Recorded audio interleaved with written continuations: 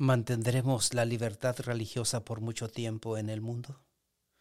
¿Cómo afectará esto a la iglesia en los días finales?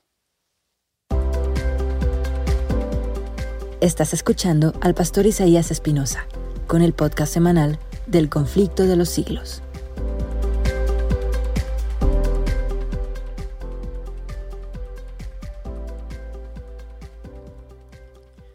¿Qué tal, amigos? Qué gusto saludarles. Hoy hablaremos del capítulo 17, América, tierra de libertad. Tengo una base bíblica para compartir con ustedes. 2 Corintios 3:17. Porque el Señor es el Espíritu, y donde está el Espíritu del Señor, allí hay libertad. Aunque vivían en el destierro y en medio de contratiempos, crecían su amor y su fe. Confiaban en las promesas del Señor, el cual no los olvidó en los tiempos de prueba. Sus ángeles estaban a su lado para animarlos y sostenerlos. Y cuando les parecía ver la mano de Dios señalándoles hacia más allá del mar, una tierra en donde podrían fundar un estado y dejar a sus hijos el precioso legado de libertad religiosa, avanzaron sin miedo por el camino que la providencia les indicaba. Dios había permitido que viniesen pruebas sobre su pueblo con el fin de habilitarlo para la realización de planes misericordiosos que Él tenía preparado para ellos. La iglesia había sido humillada para ser después ensalzada. Dios iba a manifestar su poder en ella e iban a dar al mundo otra prueba de que Él no abandona a los que en Él confían. En este capítulo 17 nos lleva de Europa a América. En el viejo continente la reforma se había estancado. Los reformadores ingleses, a pesar de haber renunciado al romanismo, conservaron muchas formas de ellos. La persecución y el destierro daban paso a la libertad. Los peregrinos salieron de Holanda y se encaminaron a su hogar, al Nuevo Mundo.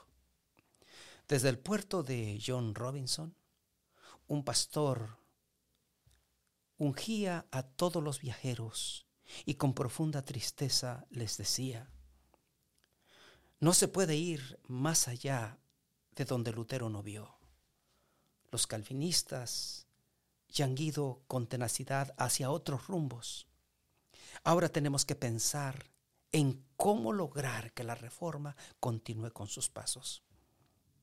Estos peregrinos inmigrantes, con el deseo de tener una libertad religiosa que no habían podido disfrutar en Europa, se encaminaron hacia el Nuevo Mundo. Un destacado exponente de esa época fue Roger Williams, quien con toda tenacidad fue la primera persona del cristianismo moderno en establecer un gobierno civil de acuerdo con las doctrinas de la libertad de conciencia. Luchó sagazmente para que hubiera igualdad de opiniones ante la ley. Declaró que la libertad es derecho de todo ser humano, cualquiera que fuera su credo, e impulsó este principio, a saber, que cada hombre debería tener libertad para adorar según los dictados de su propia conciencia. Esta libertad la gozamos ahora. Esa libertad que Dios abrió para todos sus hijos. Pero esta libertad está basada en la Santa Biblia. La palabra de Dios trae libertad. Quiero dejar para ti algunas preguntas para reflexión. ¿Cuán importante es establecer la libertad basada en las Santas Escrituras? Y todavía más, ¿crees tú que como Roger Williams, en los tiempos por venir, la iglesia mantendrá esta libertad?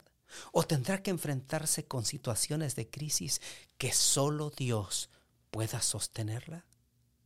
Que Dios te bendiga. No te pierdas el próximo episodio de este podcast. Si quieres conocer más, entra a thegreatcontroversy.org.